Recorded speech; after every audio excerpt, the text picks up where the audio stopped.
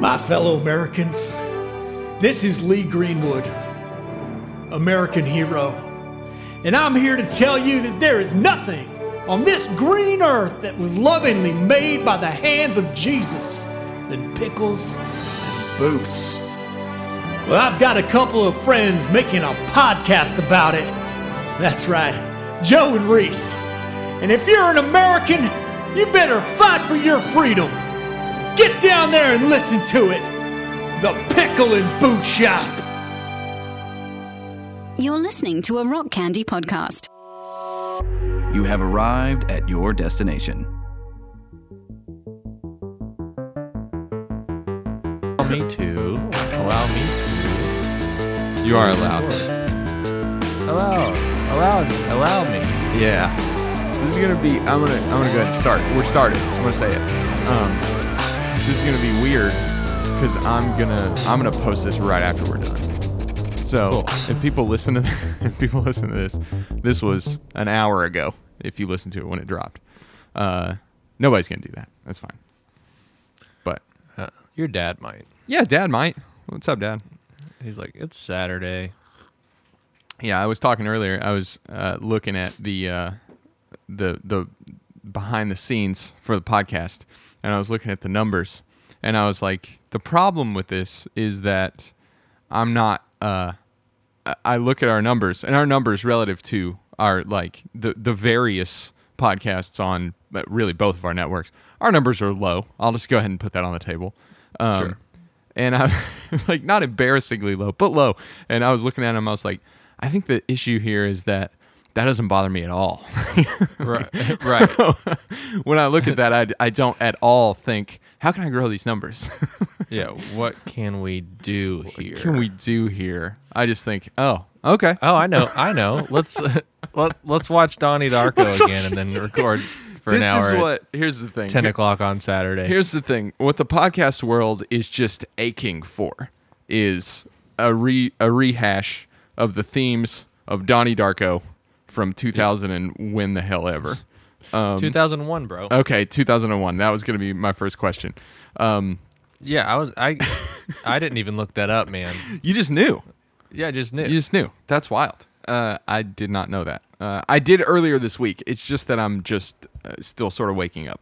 I did earlier this week because I did, and I'll throw in, we're from beautiful Louisville, Kentucky, so I'll throw in a fun plug for a local real business. Quick. Yeah. If you're still waking up, you should also grab a brush and put a little makeup. Okay.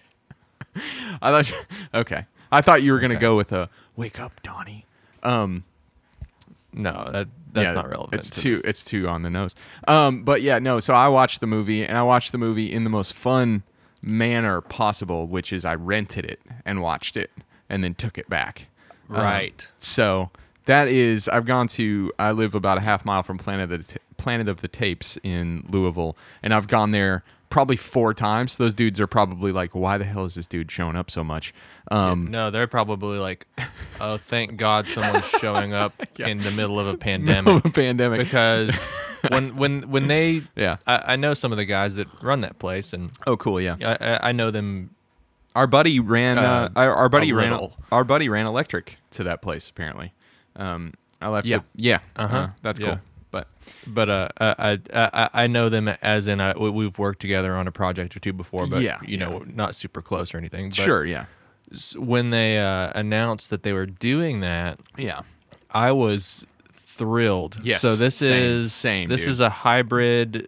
It's a bar. Yeah.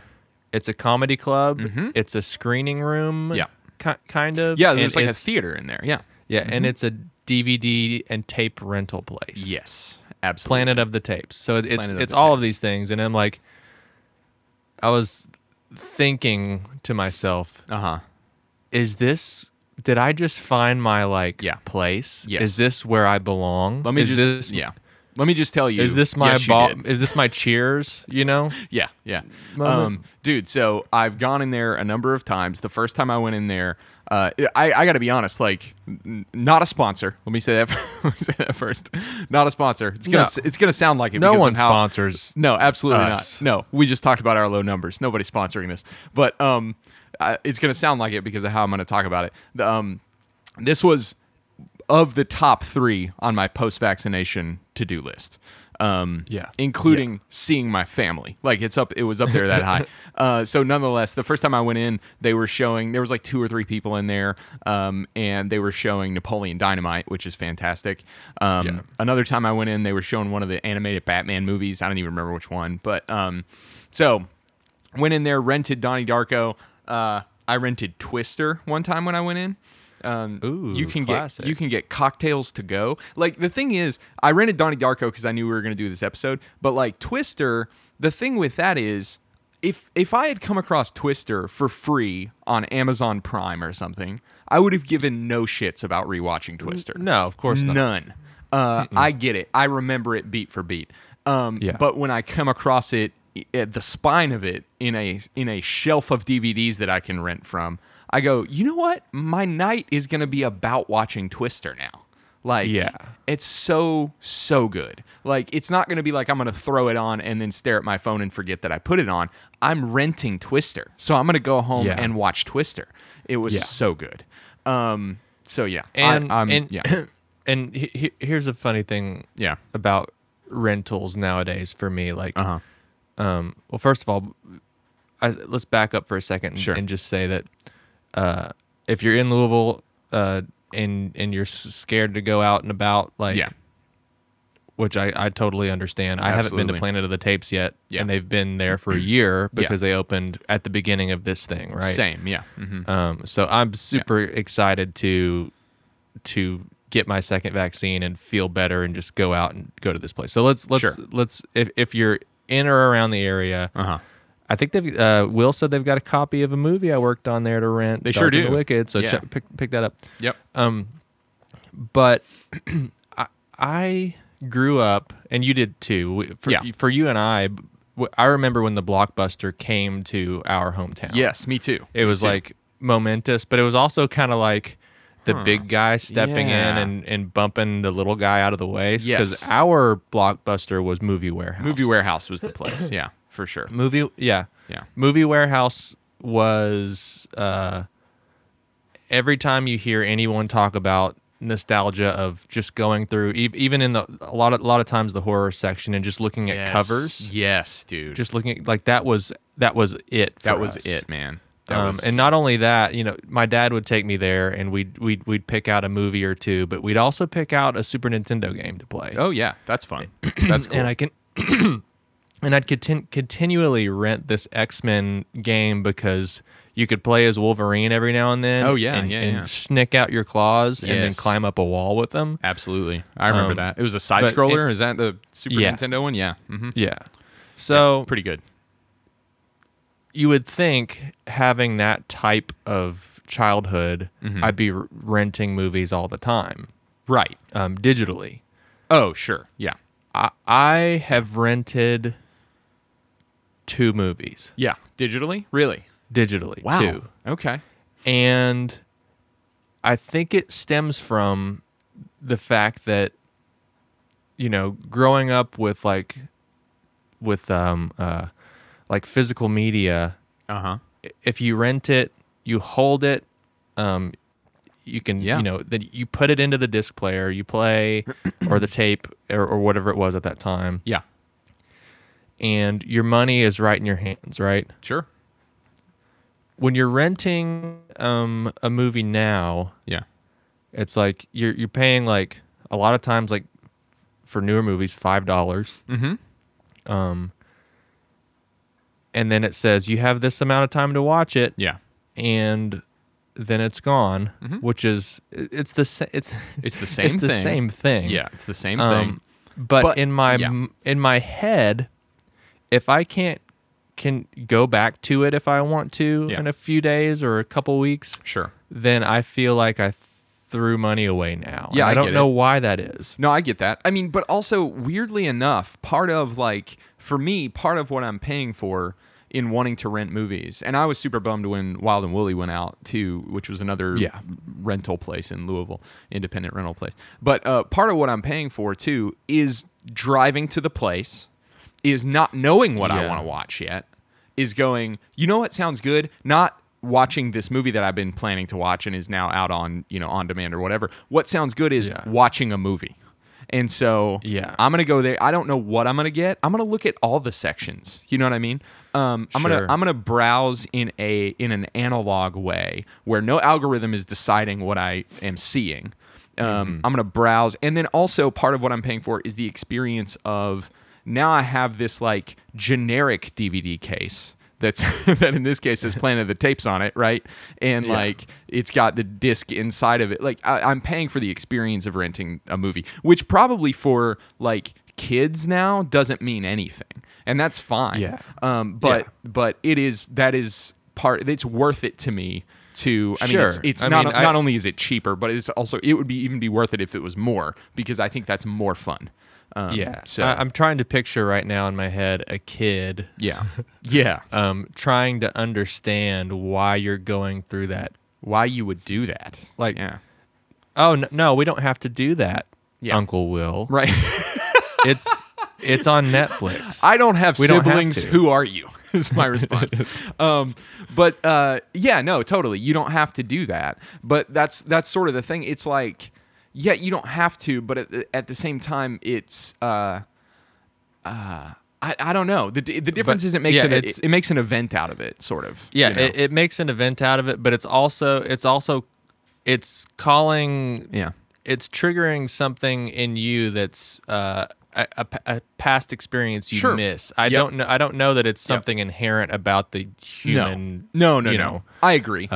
No, I agree. So I think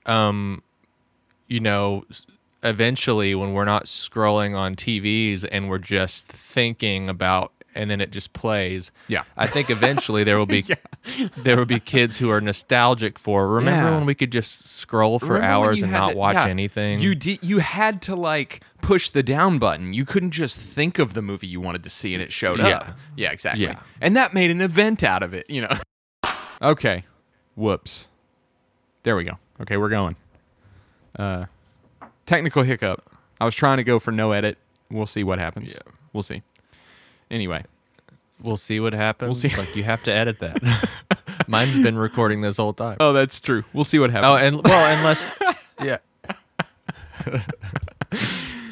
We will see you cut those together. This is the That's right. It's true. Yeah. But if I don't, you'll never know. So, nonetheless, as we were saying, for kids now, I think you're right. It's not part of the sort of inherent human nature that we love renting DVDs. It's just our age. But it's like I'm super psyched that that place exists, and I wish more places like that existed. Because I feel like there are enough people who like are gonna enjoy doing that, and also I don't think it's impossible that like some kids who didn't grow up renting DVDs would enjoy it. You know what I mean? I also think that like it's not a guarantee that kids wouldn't like doing that. Like most probably won't care, but like I guarantee they won't. it's a guarantee.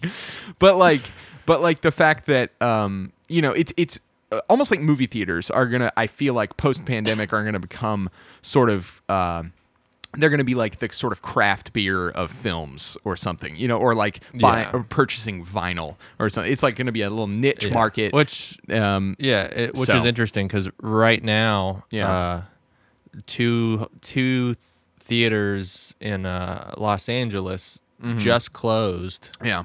For the first time in forever. And those are theaters that I've heard about. Yeah. I've heard my favorite filmmakers and just people in Los Angeles always talk about, was that playing at the ArcLight? Yeah, that was. The ArcLight closed? The ArcLight closed. The I Dome didn't know that. closed. Wow. And I think they're just waiting for some rich person to come in, some Quentin Tarantino type to come in and make it a thing again. Yeah. Mm-hmm. People on Twitter are already joking about like making it a shopping mall and stuff that like you have to like joke so you don't cry about like it's almost your one of favorite those thing going away. It's almost one of those things where it's like we are sort of realizing, man, this could go tangential. I know we got to get to Donnie Darko, but it's like one of those things where it's almost like we're realizing as a society that like we actually have to invest in the things that we want to have. Like they're not just natural features of the world. Like you know, if you want like a postal service or you want a fucking movie theater or whatever, like you have to go to it and invest in it. If you like that stuff, you have to put stuff. It doesn't just exist on its own. So, but it's hopefully that happens with that type of stuff, and hopefully Planet of the Tapes thrives and whatever. I'm gonna be going in there and buying like to-go cocktails all the time. Like that's and renting movies and stuff. So for sure. And post-vaccine, I'll rope you in. Was Gracie at the bar when you went? Is she still working there? No, I didn't see her. I saw two guys, one of whom is a comedian who I recognize, but I don't know his name, and the other one was a guy that I just don't know. So cool. But yeah, no, they were pretty much the only two folks I saw working there. But okay. Well, anyway, I'm excited to go. I'm excited. I get my second dose today at 3:30. Hell yeah, dude. So. Hell yeah. Well, let me know how you feel. Hope it's not too bad. But yeah, we got to go. I'm excited. I love the rental thing, and I'll do that pretty much every time I go there probably. But also, I'm excited to go watch something in the screening room, which I haven't done yet. So for sure. It'll be pretty Donnie good. Darko. So yeah, I hadn't seen this movie in, a very long time. I watched it after high school, but not much after high school, I think. It had probably been 10 years. Did you rewatch before the episode? I did. I actually rewatched a couple weeks ago when we first talked about hey, we should do that soon. Sure, it was like, it was a Friday night looking for something to watch. Yeah. I was scrolling. No, it was one that anytime I have a big list of movies. I use this app called what's it called? iTunes Genie, I think. Okay. I'm an Apple TV guy, so I don't buy on Amazon. I buy from iTunes or Apple. iTunes. Mm-hmm. And then you can plug in any movie you want that's on iTunes into iTunes Genie and have a wish list. Okay. And as soon as that movie goes on sale, it'll give you a notification. Oh, wow. That's cool. So I buy lots of movies that way. Yeah. And then if a movie pops up and it's like $5 this weekend, and I'm like, yeah, delete. And I'm like, okay, I guess I didn't want that movie. Yeah. You know? Sure. But Donnie Darko is one of those where a few months ago I ended up purchasing it because I'm like, I just want to own that movie. Yeah. Whatever own that movie even means now. Sure. I had it on DVD at some point. I have when we were younger, large DVD collection that was at our buddy Jake's house, who was the electrician that actually worked on Planet of the Tapes. Yep. But he I don't know if he tossed them all or if he stowed them away because he moved. Okay. Yeah. I should probably ask him about that. Lost to time. But yeah, I rewatched it, and it had been several years since I rewatched it. But what I realized while rewatching it, when that movie came out, it came out in 2001. Right. You and I were like sophomores, I think, in high school. Yep. And at that time in our lives, we were actually, even if it was in a joking manner, we were experimenting a lot with filmmaking. Yeah. Mm-hmm. Yeah. And yeah, I know where you're going. Yeah. That's interesting. Yeah. And we had this drama class, right? So shout out to Miss Carol. That's if right. you're listening out there. Way to be like such a dope teacher. She and like killed it, man. She did great. So we had this drama class, and we cut it up into semesters. So the first semester, she's like, I've got this play that I want us to read and put on for the school, and we did that. What was it called? Was it a wedding one? Was it like a... No, okay. maybe. I can't remember. There was some... Faith County. Okay, yes. Faith County? I think so. Something like that. Yeah. There was it one was like play that we played music in at some point? Yeah, that one. Was that what played, it was? We played a Real Big Fish song. We played a Real Big Fish song in it somehow. Yeah. So... weird. Second semester rolls around, and she's like, we got to find another play to do. And we were like, Miss Carol, listen. We pitched. We've got an idea. We pitched to her. Let us write, Yes. shoot, and direct a movie Yep. all semester. That's what we're going to do in this class. That's the And then we'll project. have a screening at the end. We will put And so she much was work like- into this. Yeah. Actually, that's Yeah. a good idea. Yeah. And there was a bunch of people in the class who were just psyched because they didn't have to do anything. They didn't have to do anything. We put in more work for that worked- semester because like we shot a bunch of it outside of school hours. Like we would use the Yeah. class time during school to get the shots we needed with people that we had. But Yeah. we were working on it outside of class. We did all the editing at my grandma's place on my Yes. iMac. We did rough ADR through the Yes. iMac yeah. microphone on Yeah. the, you know. And we started hitting points, and we'll bring this to Donnie Darko because nobody cares about this, but we ran that Mac into the ground so hard. I remember like the movie ended up being like 55 minutes long or something, which is so much. It's punishingly long. It had no right to be that long. No right to be that long. Should have been 15 minutes long.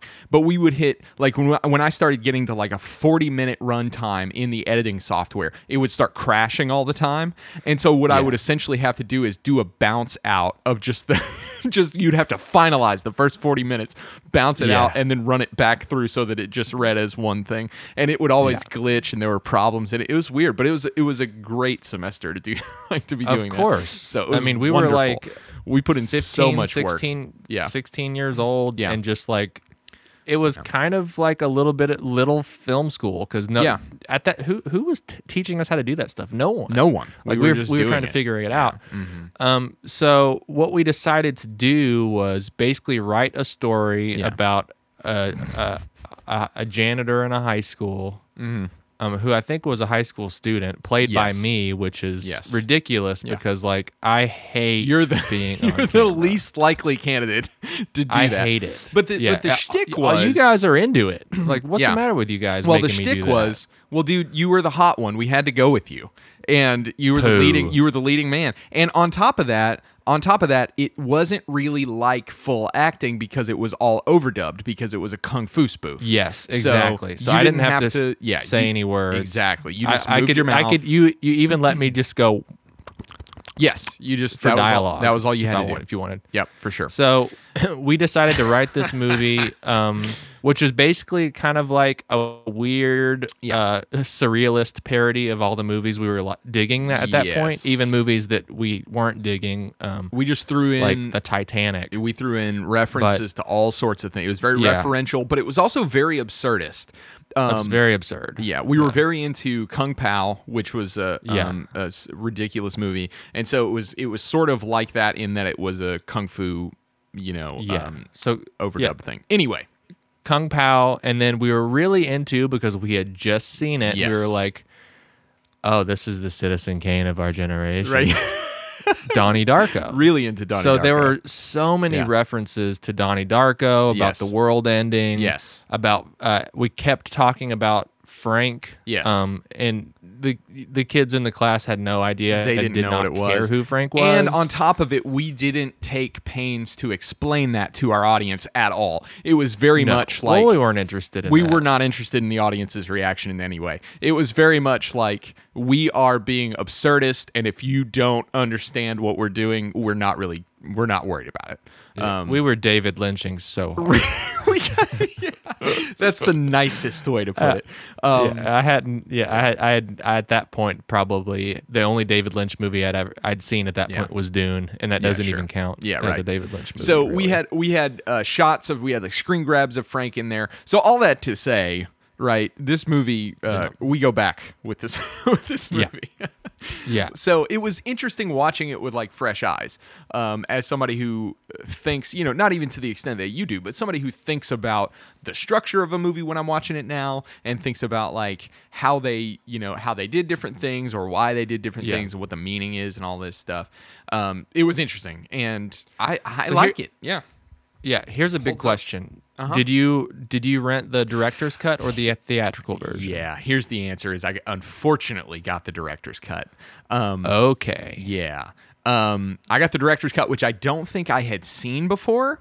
I've yet to see it. Okay. I'm not in. I've read reviews. I'm not interested in seeing it. Don't worry about it. Nope. It's funny because like as I was watching it, I had a realization about how well I remembered Donnie Darko because I could immediately spot the things that weren't in the theatrical cut.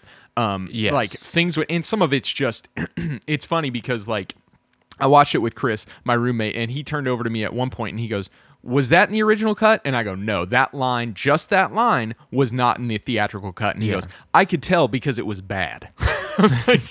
like it makes the movie significantly worse, the stuff that's in the director's cut. Yeah, let's talk about that for a minute. Yeah, let's do it. Richard Kelly, the director, this was his debut as a filmmaker. Debut feature. He was writing a lot, and he has written stuff that's been produced that he didn't direct, like Tony Scott made Domino, which he wrote. Okay, but this movie flopped really hard in the theater. Yeah. Part of it was like it was it played Sundance. It played Sundance against like Memento. Crazy. And it didn't do very well at Sundance. Yeah. I think people just weren't ready for it. They didn't get it. Yeah. Also, that this is the year that 9/11 happened, and the plot of this movie, is very much about plane crashes, part of the plane coming and destroying something, right? Yeah. Mm-hmm. So a lot of things kind of going against it, and it was the home video market which is how we discovered it. Yeah. Mm-hmm. That it made all its money back and then some. Yeah. So it's one of those cult classic kind of stories of, oh no, this is why opening weekend shouldn't mean anything, because all the movies we loved growing up, probably like Blade Runner didn't do well in the theater. Yeah, it doesn't determine the life of a movie. Yeah. For sure. So this is his first movie, and it's really interesting. He's playing a lot with mixing and matching a lot of different elements to create something very unique, but something unique that like feels there's almost like this kind of It Follows kind of David Robert Mitchell thing going on, where really it's like it's a period piece, but it also kind of feels modern, but it also kind of feels like E.T. at times. But then it's got horror, and then it's actually really. I actually laughed out loud several times watching this movie. It's funny. So it's got so many things going for it. I'd completely forgotten the line, "You are such a fuck ass." Yes. And that's that. Okay, let's talk about that moment for a minute. Yeah. That's lifted directly from E.T. That scene. Oh, the scene. Yeah. It's right. Did you eventually saw E.T.? Yeah. Did we talk about this? Yeah, okay. we did. Mm-hmm. That's like Elliot at the dinner table, cursing at his family. And, it's Amblin. Yeah. There is so much about Donnie Darko that feels like a perverse Amblin. Yes. And that also, I didn't expect to feel when I rewatched it. And also to hit another reference point that I didn't. First of all, here's a point, and then I'll draw it to a reference that I want to make. But one thing that I noticed is that we think of this as a period piece, and it is. But like the movie takes place 12 years or 13 years maybe before the film was released. You know what I mean? Yeah. Like we think of it, the 80s as a long time. It's like, oh, this is 12 years. This takes place 12 years ago. It'd be like making a movie now about 2008. You know what I mean? Exactly. Yeah, I was going to make that point, and that kind of blows my mind. Yeah, me too. And in part, it's because of the age we were when it came out, because it seems like it was forever ago, because we would have been like 2.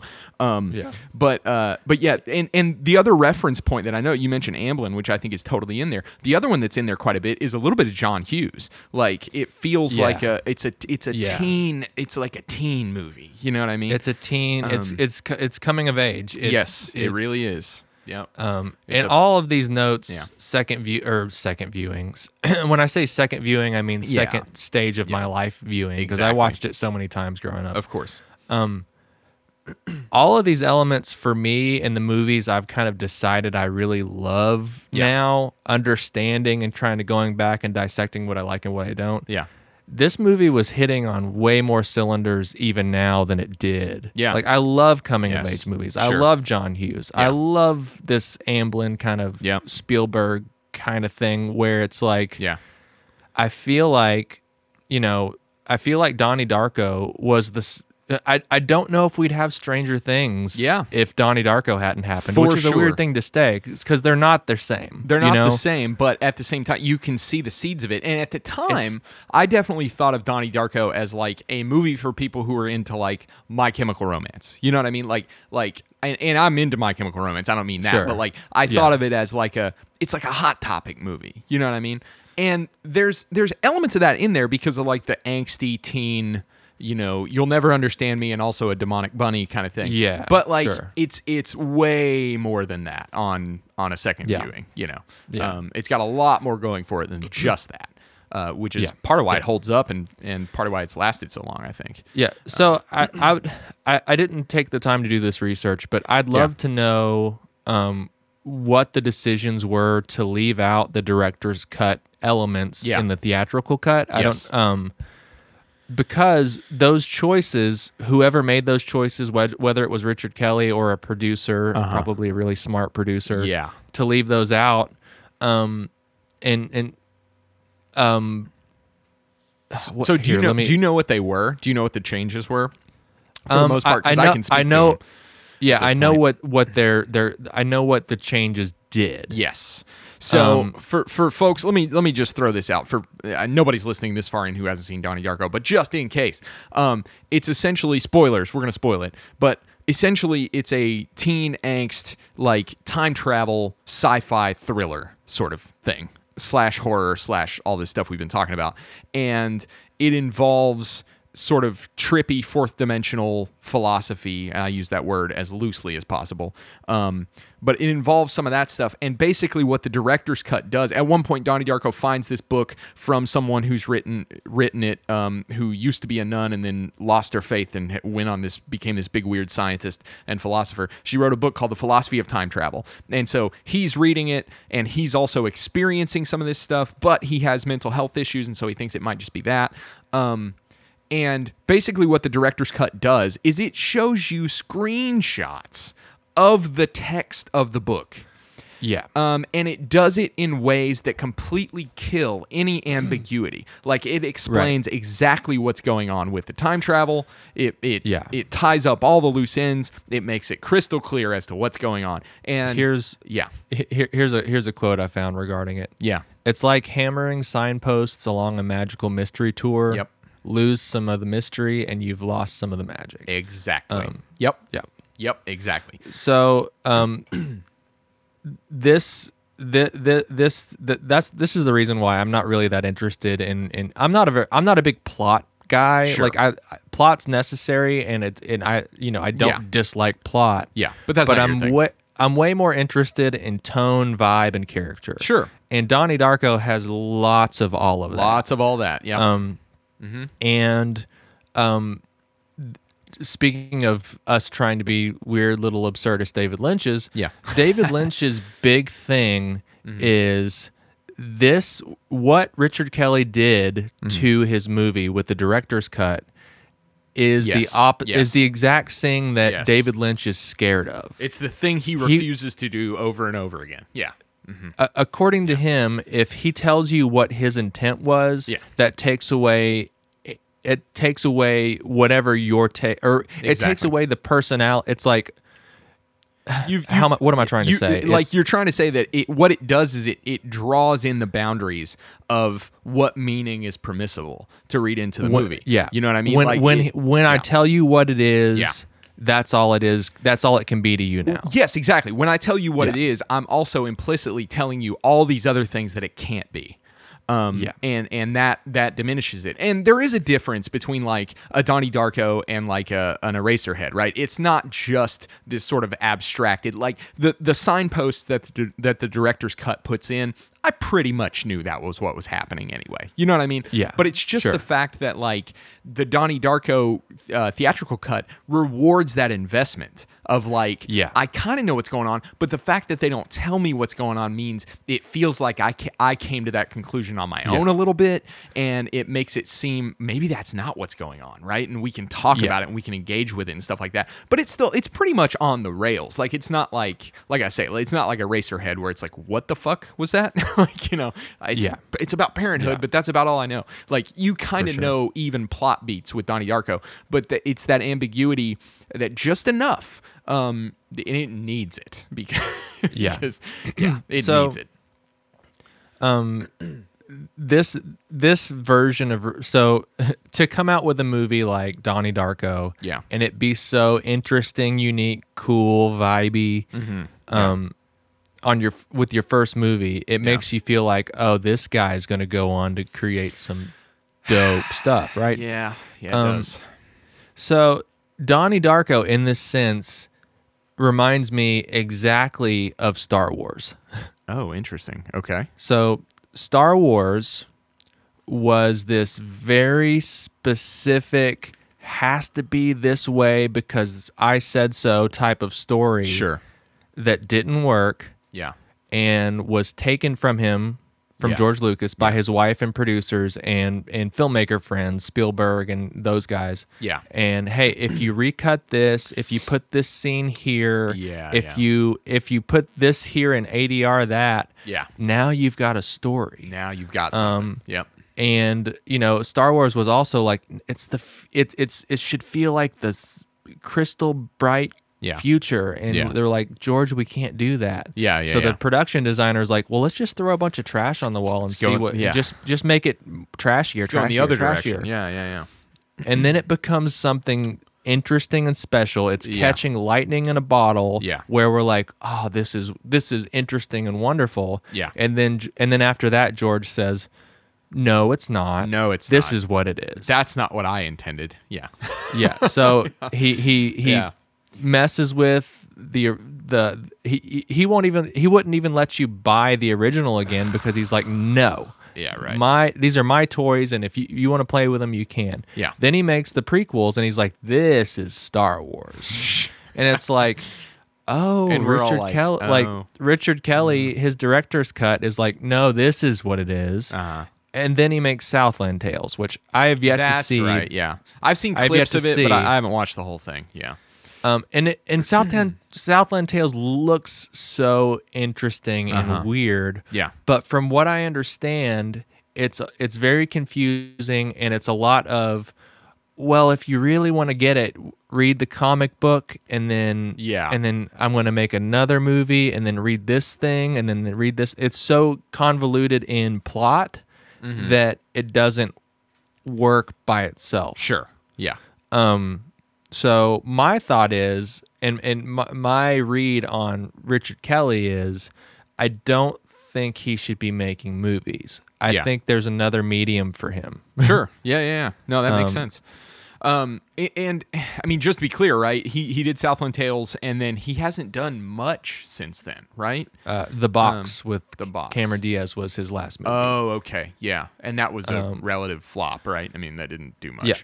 It was a flop, and I remember seeing it and not realizing who the director was at that time. Same, yeah. I remember. No, go ahead.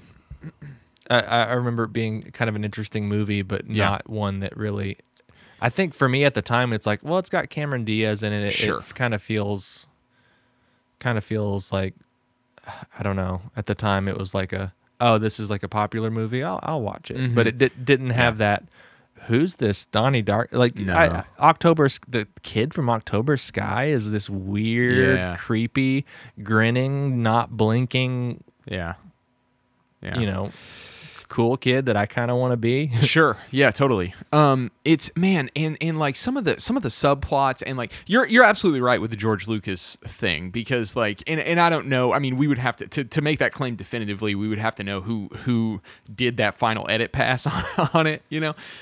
Yeah. But man, if it had come out director's cut style, I don't think there would be any cult following for it, to be honest. I mean, like the damage that those little changes do to the movie are just they're like a nail in the coffin, to be honest with you. Yeah. Like and there are certain shots where it like you see an eye several times, and it's just sort of abstracted, you know, not narrative or motivated at all. You see an eyeball, and it's got like Matrix style computer letters over it or something, and so like a number of times. And of course, it's meant to sort of draw in this theme of like Frank the bunny and the guy in the costume, like he has an eye thing, he gets shot in the eye, whatever, blah blah blah.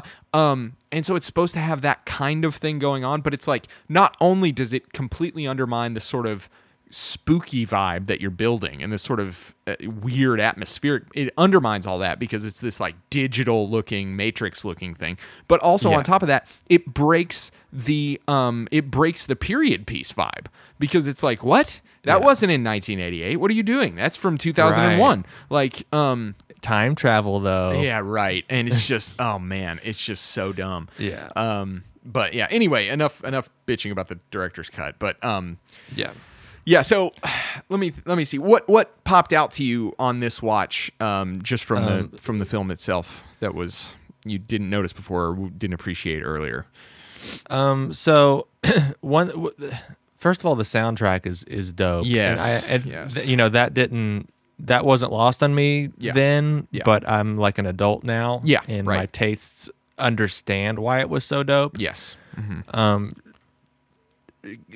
That movie like single-handedly gave Tears for Fears a second wind, I think. Hell yeah, dude. The slow motion tracking scene in the school is,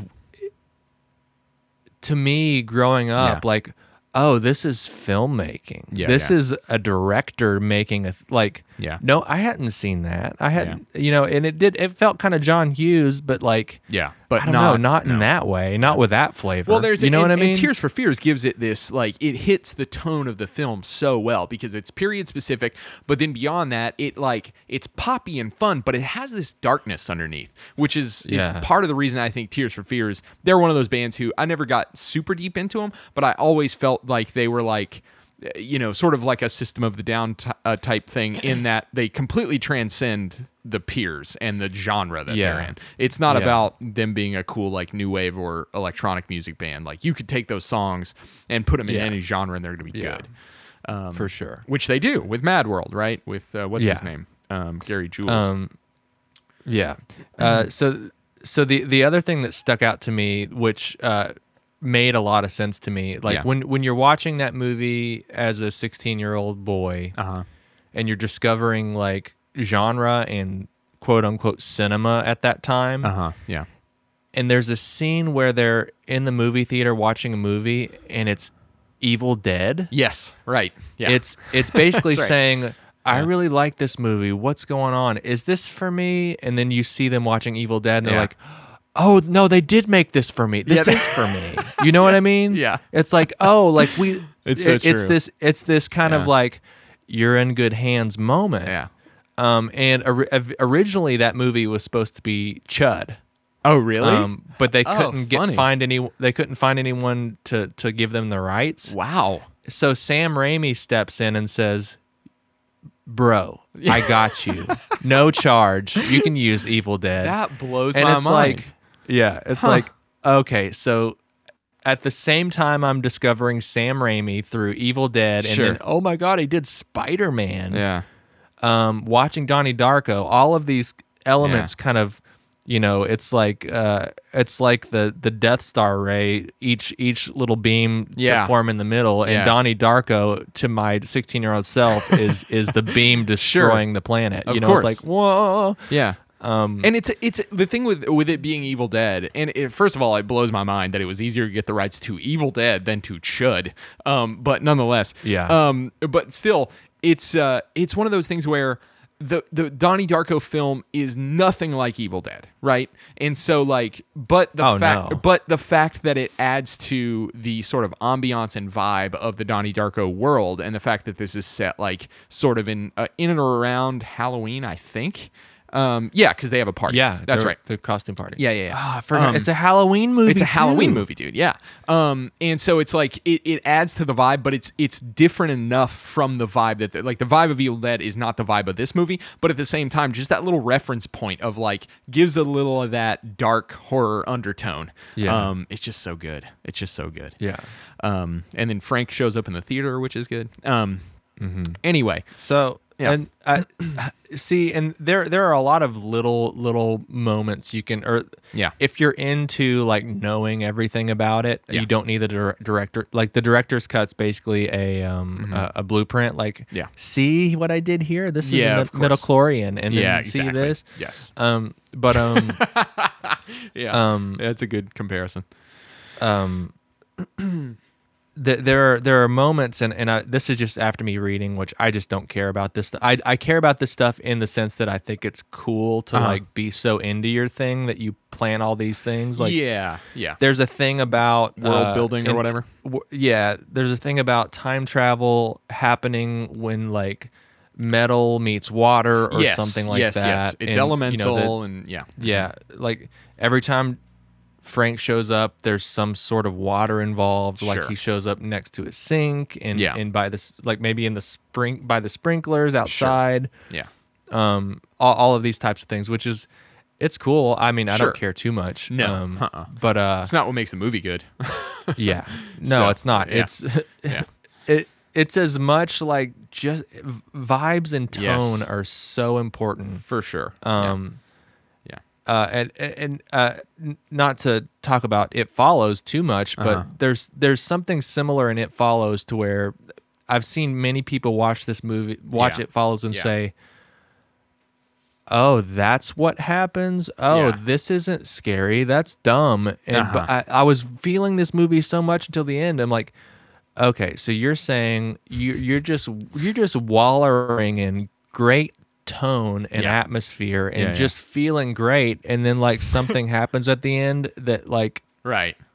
Well, it's just bathe in it. I mean, right? you would say that as somebody who doesn't give a shit about third acts, right, and plot. Oh God, I hate third acts. Yeah, but I actually like the third act. Sure. Let's do an It Follows episode. Yeah, we need to. Yeah, we definitely need to.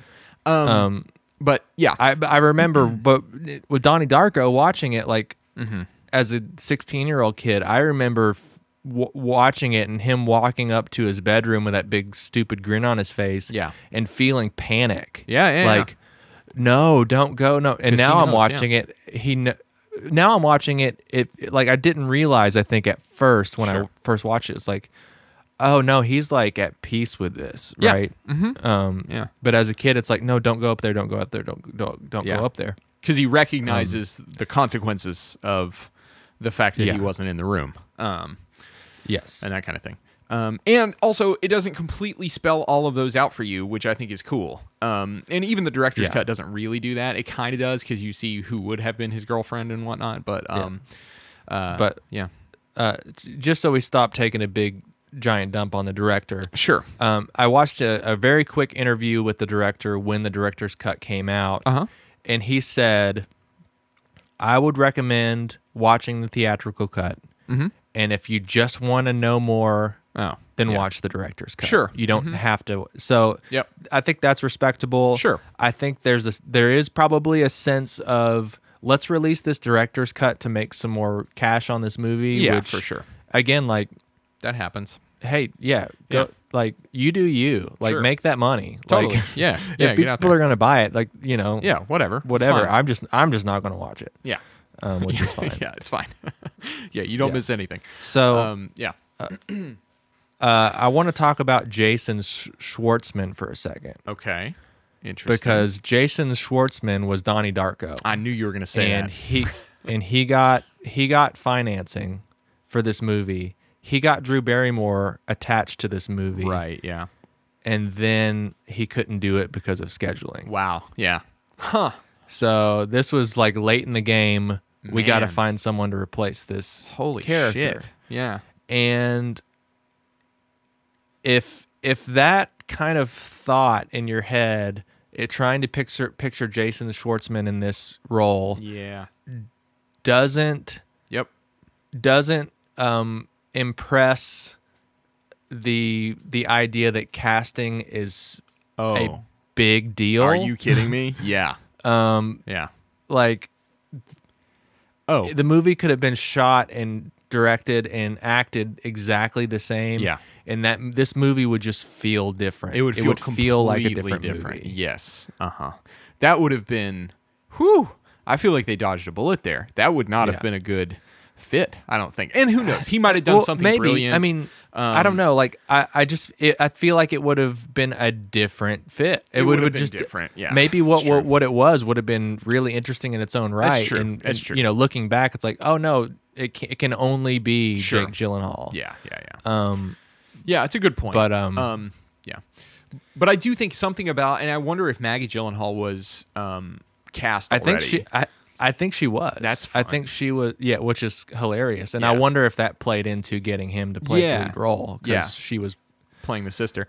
And they have a great rapport, and it's undoubtedly not because or not, obviously not only because they're actual siblings, but like they're just both great fucking actors. But I love their back and forth. Like, it's so okay, so let me speak to this, because this is one of the let's things. talk about the family. This was one of the things that hit real different, right? When I'm not in high school, is, in high school it's like, oh, the time travel's cool, Frank is creepy, I love the whatever. This time I walked away from this movie going, that mom was spectacular.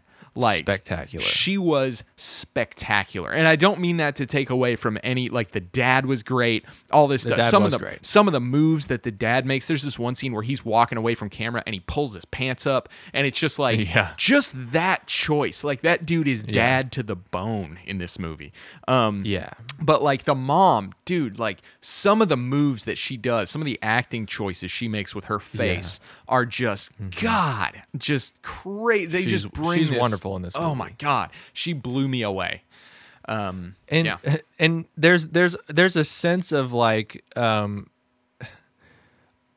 first of all, I think the dad contributes a lot to the comedy in this movie. Yes. God, there's so many parts that do that. Yeah. But there's almost like there's such like a warmth between the mother and father. Where the father's trying so hard to like lighten the mood a lot, I think. Where she comes into the bedroom and says, "Our son just called me a bitch." Yeah. And then he kind of like, he kind of, from my memory, he kind of like he says, "You're not a bitch." Exactly. You're bitching. That's that's like that's a line that I laughed out loud. And the thing is, it's not a punchline. You know what I mean? It's not a punchline. It's character building. Exactly. It's like exactly. And watching it as an adult, you're like, I get it. These kids are like they're going through stuff, they're feeling stuff, but like it's not like a broken home situation. These parents are trying really hard and are great. Yes. And they're so good. One of the things I love about the parents in this movie is that they're so good at communicating intimacy without it being over the top, without it feeling like there's a camera in the room, and without it being like overtly sort of romantic. Like there are scenes where there's one scene where the dad's laying there and she's laying on his chest and they're talking, they're having a conversation back and forth, and neither of them are looking at each other. They're just both looking off camera into the distance or whatever. And it's just like something about those moments where, and it's not only them, there's also a scene that I could talk about with Noah Wyle and Drew Barrymore that reminds me of this. But it's just like you're just in the room with them, and the choices that are made script-wise could have been delivered terribly. Like a lot of this comes down to performance. Yes. And man, they just kill it. There's no quippy dialogue. There's no hook. Sometimes it seems like the scene is without purpose. You know what I mean? Yeah. But at the same time, those are the moments where you have these little lived-in moments.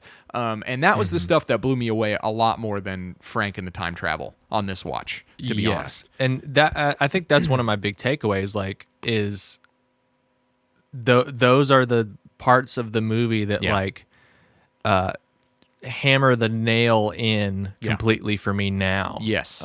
Is understanding like these character moments, this warmth about this movie, about kind of people interacting and togetherness. And then having this kid who just is just completely alien from that. It's like this is such a weird, perverse drama, dark comedy. Yeah. It just fires on all cylinders for me. It works so well. For the most part. Yeah. Well, in the scene that I was thinking about with Noah Wyle and Drew Barrymore, before I forget, is like it's like 20 seconds long at most. It's where they're apparently sitting in, like, they're both teachers. Noah Wyle's a science teacher and she's a literary teacher, and they're together, right? I don't think it ever sort of explicitly says it, but they're partners. Yeah. They're sitting together or whatever. But they both have Donnie in class, and then there's one scene where they're sitting in presumably the teacher's lounge, and like it is just so real. Like, Drew Barrymore is eating her lunch with her hands out of some Tupperware thing, and they're sitting there, and he's sitting there, and she looks over, or no, he looks over at her and says, "Donnie Darko," right? Just like that. And she goes, I know. And she just shakes her head, and that's the whole scene. Yeah. It's like, who decided to put that in there? Because it's brilliant. It is. Yeah. And you can't discredit that brilliant. You can't discredit this director of everything that's so wonderful. Like, this movie's not an accident. Yes, exactly. I would say that not everything that's great about this movie was due to the director. No, like, I think maybe the casting director played a big role in that as well. Yeah. I also realized, and there's just this thing that I don't even realize that I do it at times, and sometimes I do. I'd say 20% of my vocabulary is just random movie quotes. Sure, yeah. But like stuff that like pertains to the thing I'm saying. Sure. But I don't realize where I get them, and when I do realize where I get them, I understand which movies just really meant a lot to me. Sure. And anytime someone to this day, if I'm talking to someone and they're like, "Oh, I don't know," I say, I dedicate your commitment to Sparkle Motion. Yeah. And sometimes people laugh, and sometimes people shrug it off because they haven't seen Donnie Darko. Yes. But this movie's full of those as well. Yeah, it is. You know what I mean? Like, for sure. And we haven't even mentioned the B plot line of Patrick Swayze's character. Yeah. Which is wow. Yes. It's like, so this movie could have worked completely without it, but it just adds this extra layer of flavor in a couple of ways, right? One is okay. So one thing I wanted to say about this movie is, one thing that strikes me as not a problem, but strange in how it handles it, is like, what size is this world, right? It's Middlesex, wherever, but something about the size of the world feels weird because of how they handle certain characters. Like Roberta Sparrow, the ex-nun philosopher, she's sort of a sort of an urban legend in the town, whatever. But then also, and that makes the size of the town feel kind of weird. In some scenes, it feels like a very small town. And then in other scenes, you have the Patrick Swayze B plot subplot where he is a local. He plays golf with their dad, but at the same time, he's kind of a celebrity. And so it's like, I love that. It's this weird tone. Much. It's like, which is he, right? And then in the scene where Donnie wakes up on the golf course and Patrick Swayze and another character are there, the other character who knows Donnie Darko is like incredibly deferential to Patrick Swayze, presumably because he's a big deal. And like he's like, I'm sorry. I don't know why he's out here on the course. I'm sorry. Like, why are you apologizing for this this kid that's not yours? It's just a very strange. I think it works. It is strange. I think it works, but when you think about it, it's like, what is going on there with the size of this town? And part of that kind of feel a little David Lynchy in a sense. Yeah, it does. What am I thinking of specific? Like the beginning of which one starts with the smiley neighbors and the guy that dies of a like heart attack?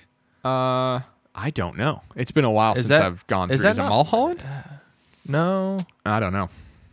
It's one that I've only seen once. Anyway, there's this sense of like, the world is surreal in such a way that and again, it's stupid, but like it kind of makes me think of It Follows a little bit, where it's like, this world, this isn't real this isn't real life. This is another time, or like Streets of Fire, if you've ever seen that movie. I haven't. Yeah. It's this rock and roll fable. Okay. And it starts with another time, another place. Sure. And then it kicks into sometimes the music kind of feels a little 50s at times, but it's like modern to the time of when that movie came out, the 80s, and it's just like a mix of all these. It's like in this world, of course that celebrity would live in this town. Yep. Of course, everyone would know. There's Donnie Darko again. I'm sorry for him, You know, and I think that's super cool when directors or just storytellers in general, it could be comics, whatever, can pull that off. Where it's like, it's one thing to make something fantastical in terms of like this person can fly or there are laser guns or whatever. Like that's one way to go fantastical. But like just to play with the sort of social dynamics like that. No. This guy is a local and he's a celebrity and he has these books and for some reason he gets to speak at the school, but also he's hosting the talent show. Like, you know what I mean? Like all these kinds of and different you know what? things. It kind of it feels a little bit like I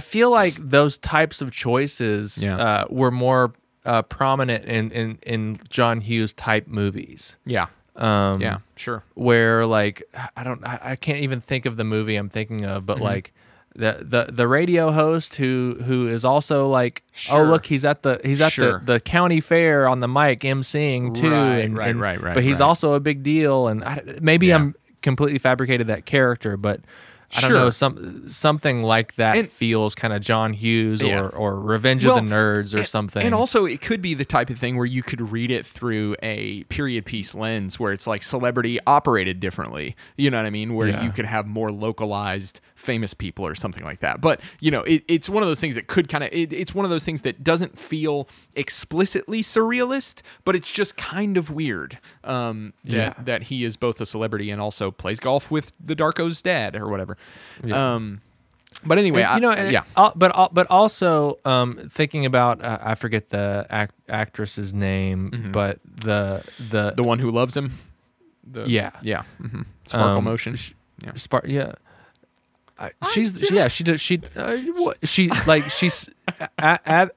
at the mother's door crying about this being such a big opportunity for their girls. Right. Yeah. I really dedicate you to Sparkle Motion. And it's like, again, I think of like David Lynch and like a wide lens, but on a close up. That's not how they shot it, but that's what it feels like. This kind of distorted face, and exaggerated emotions. Yeah, true. To where all these characters around this family, and especially around this mother and father, who are just trying to like get by and just you know, all these characters around them are like smiley and weird and grinning, I don't know. There's another scene where she's the mom is somewhere else, and she's having a glass of wine with this woman who we don't see anywhere else in the movie, I think. And the woman says to Donnie Darko's mom something like, "You have just got to meet this Jim Cunningham. Like he helped me understand that I have been a slave to my fear for 30 years." And she's like, "I can't believe he's still single," or something like that. And so it's like it's laying the seeds of the subplot, but also it's just this scene where like, why are we here? How does this motivate anything? It doesn't, but it works so well because of the performance. Like, if you didn't have those performances, man, it contributes more so to the tone of the movie than the plot of the movie. Absolutely. Yeah. And Donnie Darko burning down the guy's house, and then him being discovered for child pornography. Like, you could cut that out of the movie. Yep. But it just adds this odd flavor. Yeah. And but also, go ahead. At the same time, it's kind of an early glimpse into probably why Southland Tales doesn't work for most people. Oh yeah, sure. All of these elements, it's confusing. Why are they here? Why are they here? Sure. Whereas in Donnie Darko, their only purpose is to flesh out this town in a way that just feels surreal and weird. Yeah, for sure. Yeah, totally. Yeah. That makes perfect sense. And the focus, I mean, what you're saying about vibe is a huge part of it, right? The plot is, and it's weird because like, I feel like when people talk about this, like part of what makes it work is the ambiguity in plot, which is what we've already talked about. But like, I feel like mostly when people talk about Donnie Darko, they talk about, like, we haven't talked hardly at all, and we're rounding an hour. Like, we haven't talked hardly at all about, like, Frank, or how does the time travel work, or what's the outcome of Donnie dying, or what, like, those things are really not why this movie has legs. Like, even though those are sort of the hooks, you know what I mean? Those are sort of the big tentpole staple, you put Frank on the poster. But those aren't why it works. The things that make it a genre movie aren't why it works at all. Yeah, exactly. It's true. And putting the focus on why the genre is just not that interesting to me. Yeah, it's very true. And it is funny, like it was an interesting study to go back and watch this, as an adult who thinks about things differently than I did in 2001 or whatever. Yeah. Because it's like, the things that stand out are just completely different. The things that made me want to come back to this movie are completely different. If you just had a cool design for a bunny mask, it wouldn't do that much. So, yeah. But at the same time, that's the hook, and that also that also just makes it that much more interesting. And odd. Sure, that it absolutely. is that. But it's just it's a nice hey, look at this kind of thing. I mean, I don't think you could, if you completely got rid of it and it was just a straight ahead non-genre drama, I'd love it, and you wouldn't be into it. I wouldn't be as into it. No, I mean, it would be fine. I could appreciate it for what it was, but if you want me to be super psyched, I need all of it.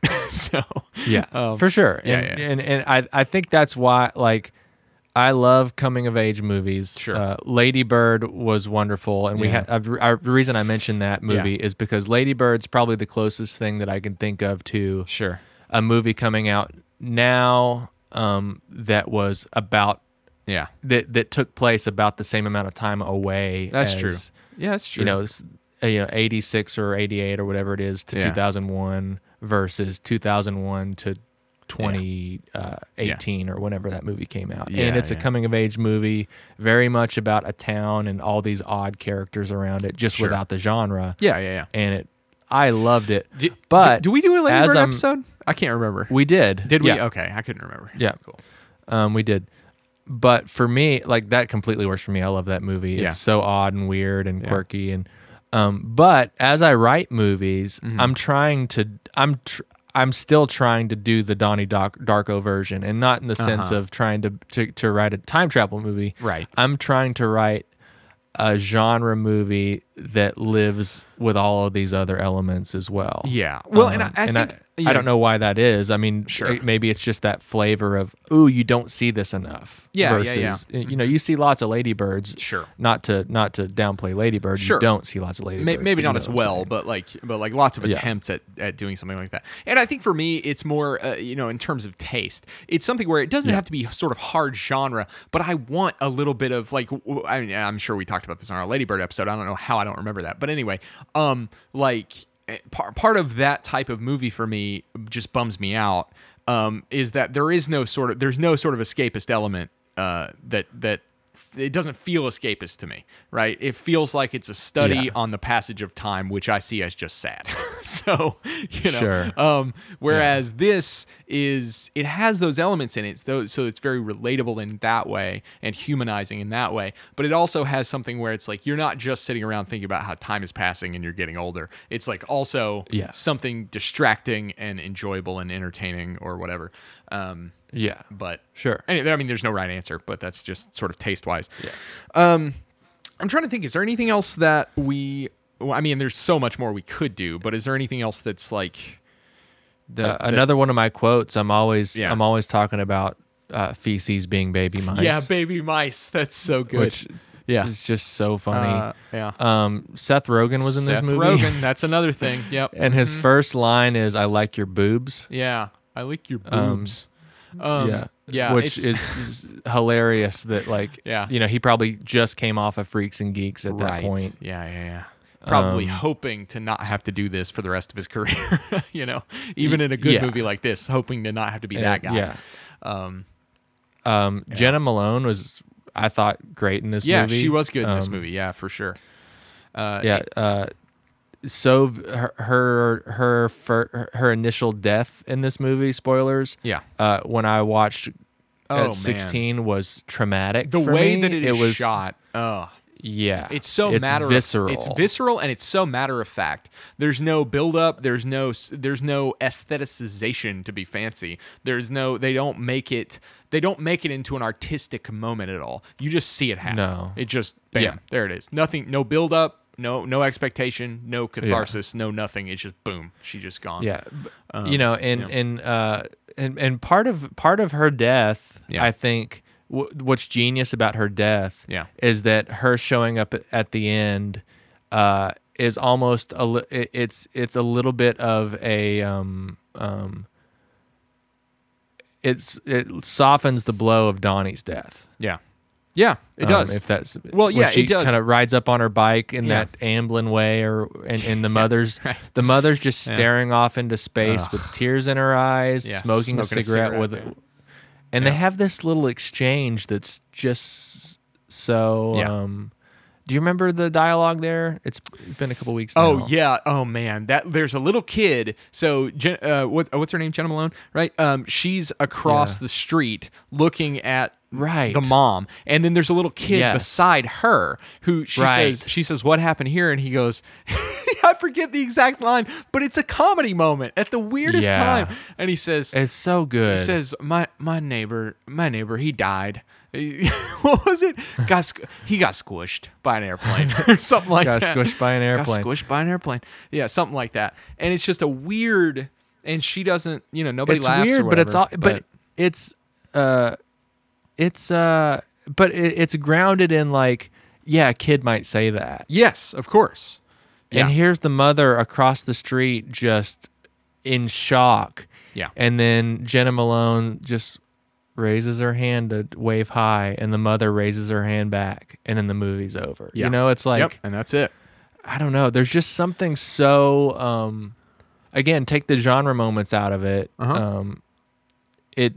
There's just something just so kind of real about the interactions, real about the way in which we interpret each other, even if it's shown in this kind of surreal way. Yeah.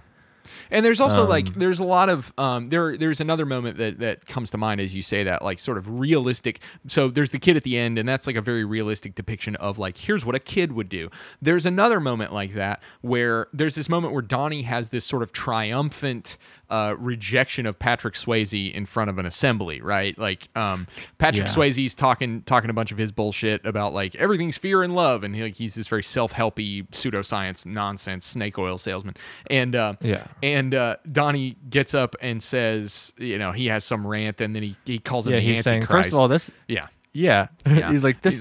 That's a ridiculous statement. That's ridiculous. Of course. Of course, there's not just black and white, you know. And then he says, "Did you just come here so that we could buy your book?" Or no, he starts out by saying, "How much are they paying you to be here today?" Like it's really uncomfortable, and that's such a teenage moment, And then at the end, he says, "I think you're the Antichrist," and then the principal drags him off, and the whole place starts applauding, and Donnie's sort of at the top of the world. But then the movie cuts immediately to this scene of Donnie and his girlfriend. What is her name? I forget. Anyway, it cuts to them in a field where you've seen them hang out a couple times. There's like a couple car seats just randomly in a field, and Donnie is having this like manic episode where he's angry about Patrick Swayze's character, and he's going on, and then she says, "What are you? Just calm down, sit down," and it's just this moment of like. It's not like he has this great day after the whole place applauds for him.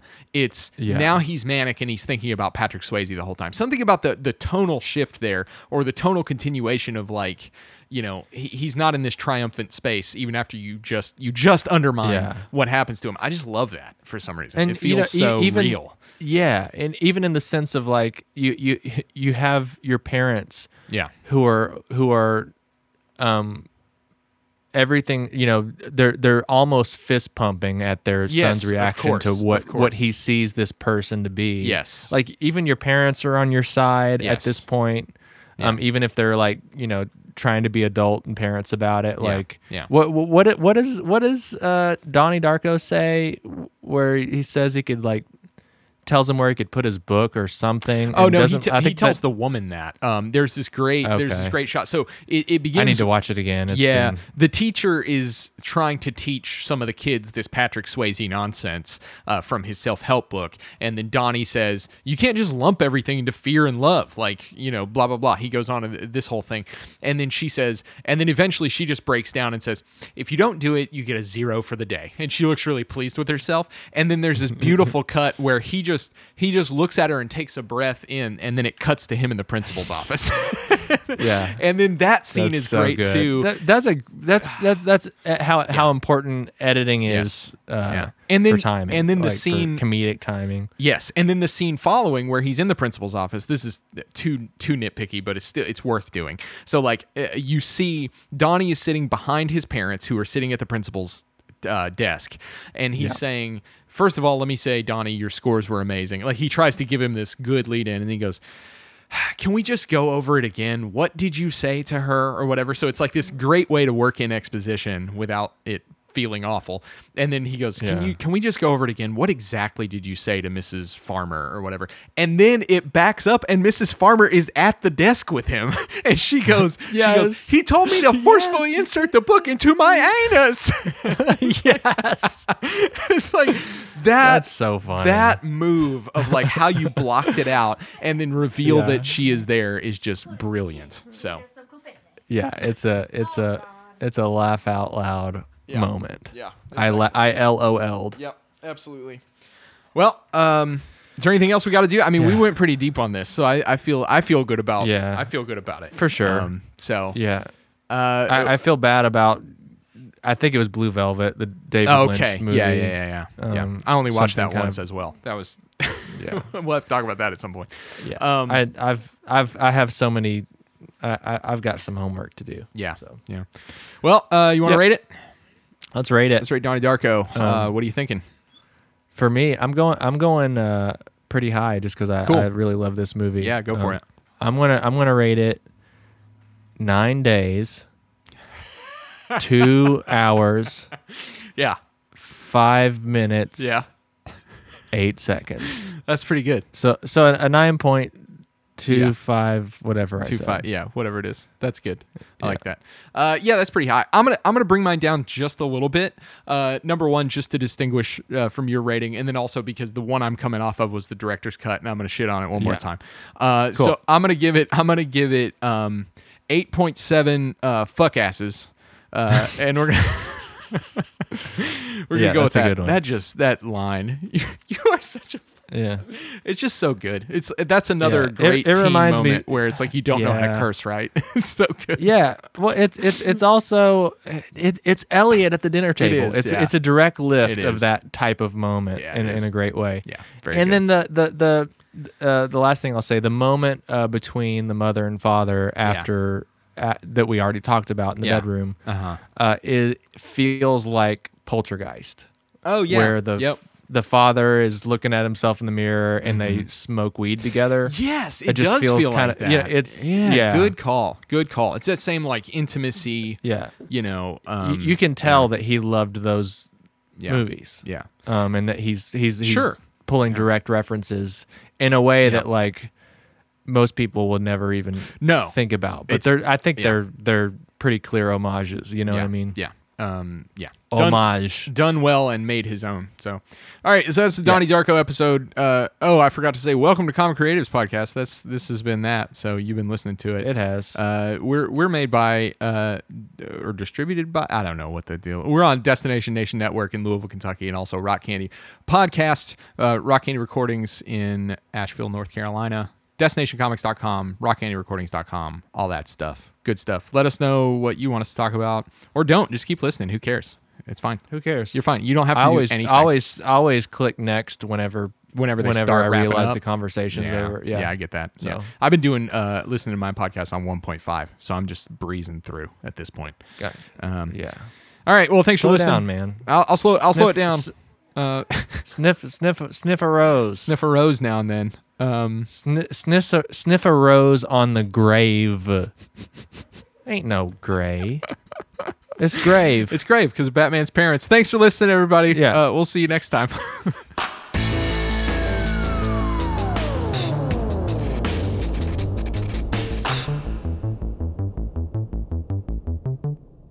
Thank you for listening, DNN. For more shows like this one, visit rockcandyrecordings.com.